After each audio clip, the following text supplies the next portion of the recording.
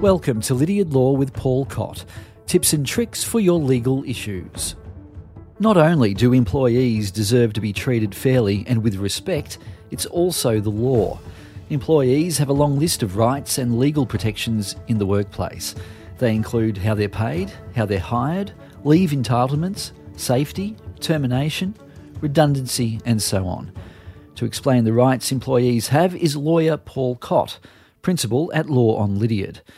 Paul, let's start with the amount of hours an employee can work a week. Is there an upper limit? Yeah, there is. So it's basically, we work a 38-hour week now as opposed to in the past it used to be 40. But an employer can ask, and the employee has to agree, to work reasonable additional overtime hours. Obviously, with the word reasonable, there's a bit of flexibility in that. Depends on what type of job it is, whether they're working from home, what the employee's other responsibilities and commitments are. But generally, yeah, you can't be asked to work beyond reasonable additional hours. Does an employee have a right, upon request, to work to flexible working arrangements, such as what time they start, where the work's done, and where, as well as when they finish work? They don't have a right to actually demand flexible working hours. They can put a request in, and it's by agreement, so it has to suit both parties. The employer can refuse, again, there's that lovely word reasonable.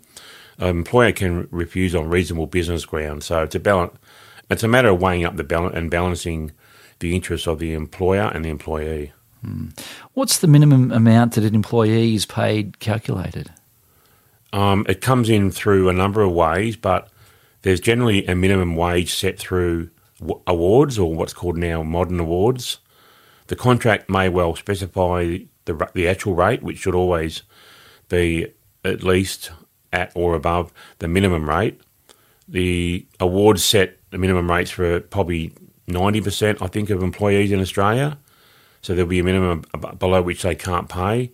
Sometimes an enterprise agreement will also specify a minimum rate, which can be even higher than the minimum in an award.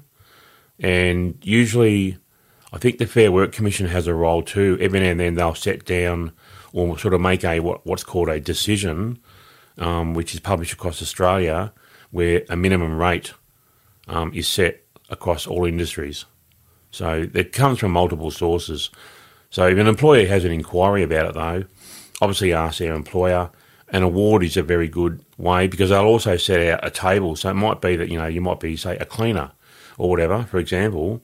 You go into the award, which might be the Miscellaneous Workers Award, and you'll see that there are various levels of cleaner. So if you're a supervisor, you might be on a level 2, which is above a level 1, and they'll have a different minimum rate. Does an employee have the right to parental leave? And if so, is it paid or unpaid? There is a parental leave scheme in Australia where the Commonwealth Government pays an amount to the employer so that the employee can take parental leave. That is usually the male, because otherwise it would be maternity leave. Also, that can be done on a paid basis if they wish, or on an unpaid basis between the employer and the employee. What's the Fair Work Information Statement, and do all employees have the right to be given it at the start of the employment? They should always be given it. Casuals have their own information statement. It's a 2-page document which sets out really quite brief information about pay rates and where they can be obtained, information about notice of redundancy, information about notice period for termination of employment, and all various things such as leave. It's a 2-page statement that every employee must be given when they start work. And believe it or not, and I don't know whether I've ever heard anybody being in trouble for it, but it's actually an offence not to be given one. So all employers have to give one to their employees. So it sets out basic rights, sets out, I think the second page of it is a table with all what's called the National Employment Standards, which are all the minimum conditions of employment.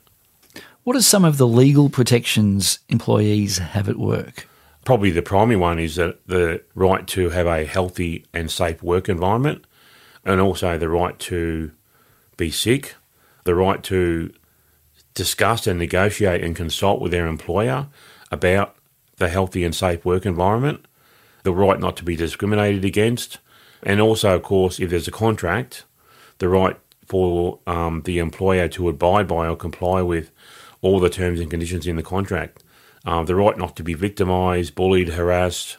So there's, a very large set of rights there for employees. Of course, sometimes there's a bit of a disconnect between having that legal right and being able to enforce it.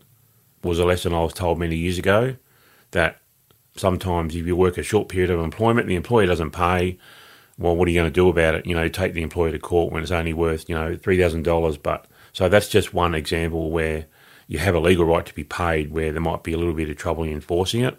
There's often a difference between having that legal right and then practically, in terms of money and time and effort, of being able to enforce it.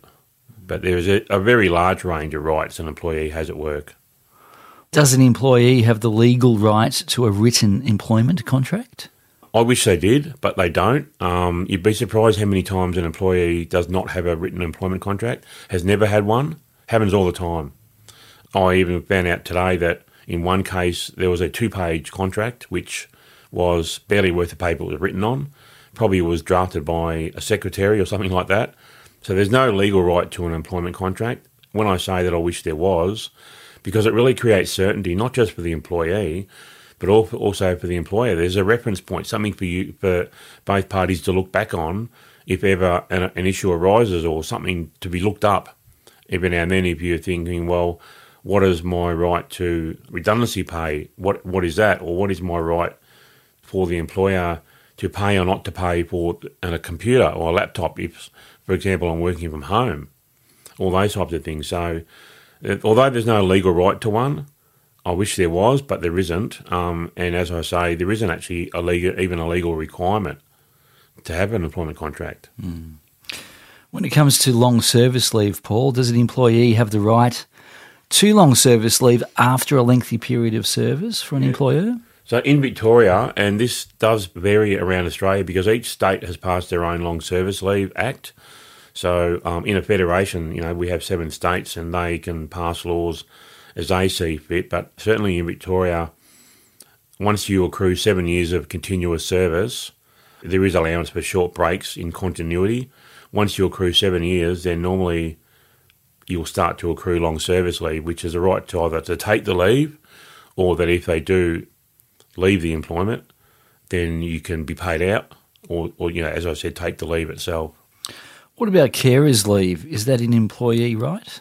Yes, it is, and that's another national employment standard, which again, as I said, it's about 20 things that the Commonwealth Government has passed that all awards, contracts and enterprise agreements must be set by reference to. So it's a minimum condition.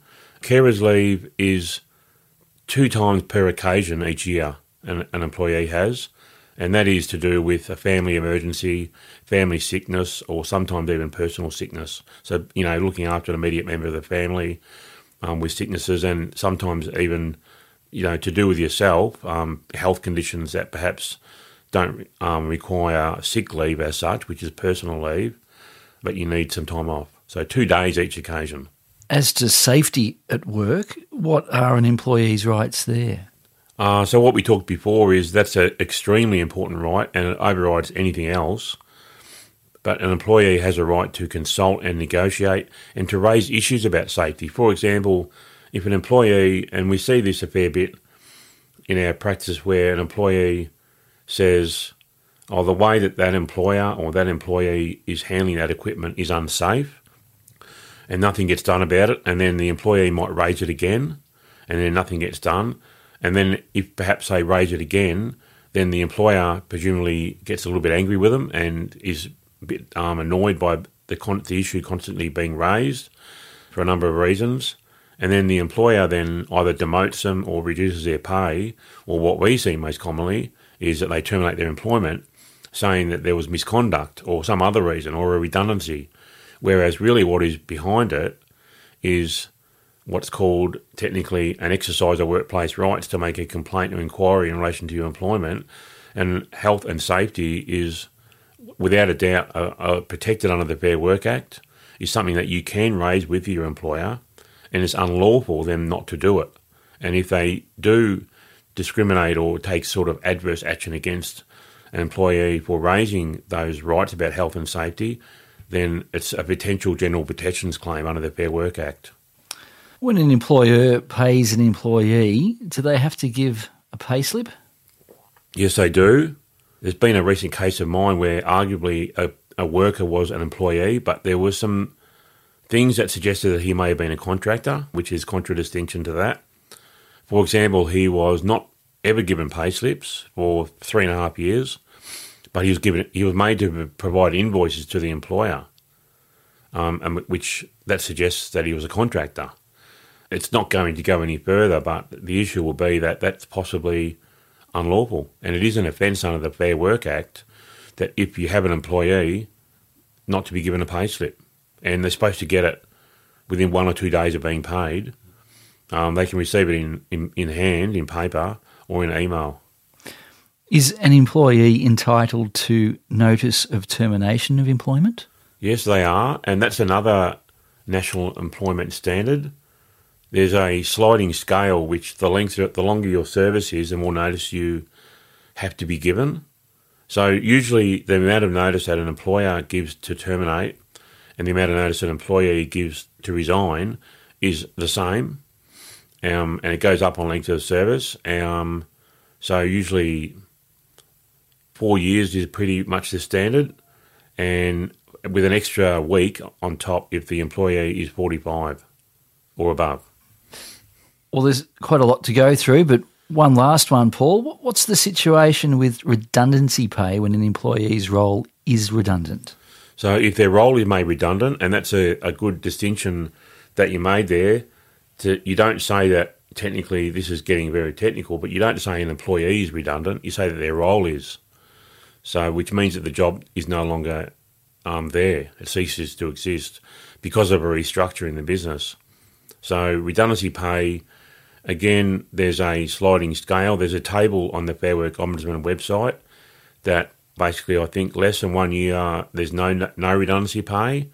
1 year to 2 years, there's 1 week. And 2 years to 3 years, there's 2 weeks, and so forth, up to about 12 weeks, and then it caps how many weeks. So I think the maximum is about 14 weeks redundancy pay. Employers can apply to the Fair Work Commission for an exemption in some circumstances, such as financial reasons. And small business employers don't have to pay redundancy pay either, so 15 or less employees. That's Paul Cott, Principal at Law on Lydiard. You've been listening to Lydiard Law. You can subscribe on Apple Podcasts, Spotify, Google Podcasts, or whichever app you access your favourite podcasts.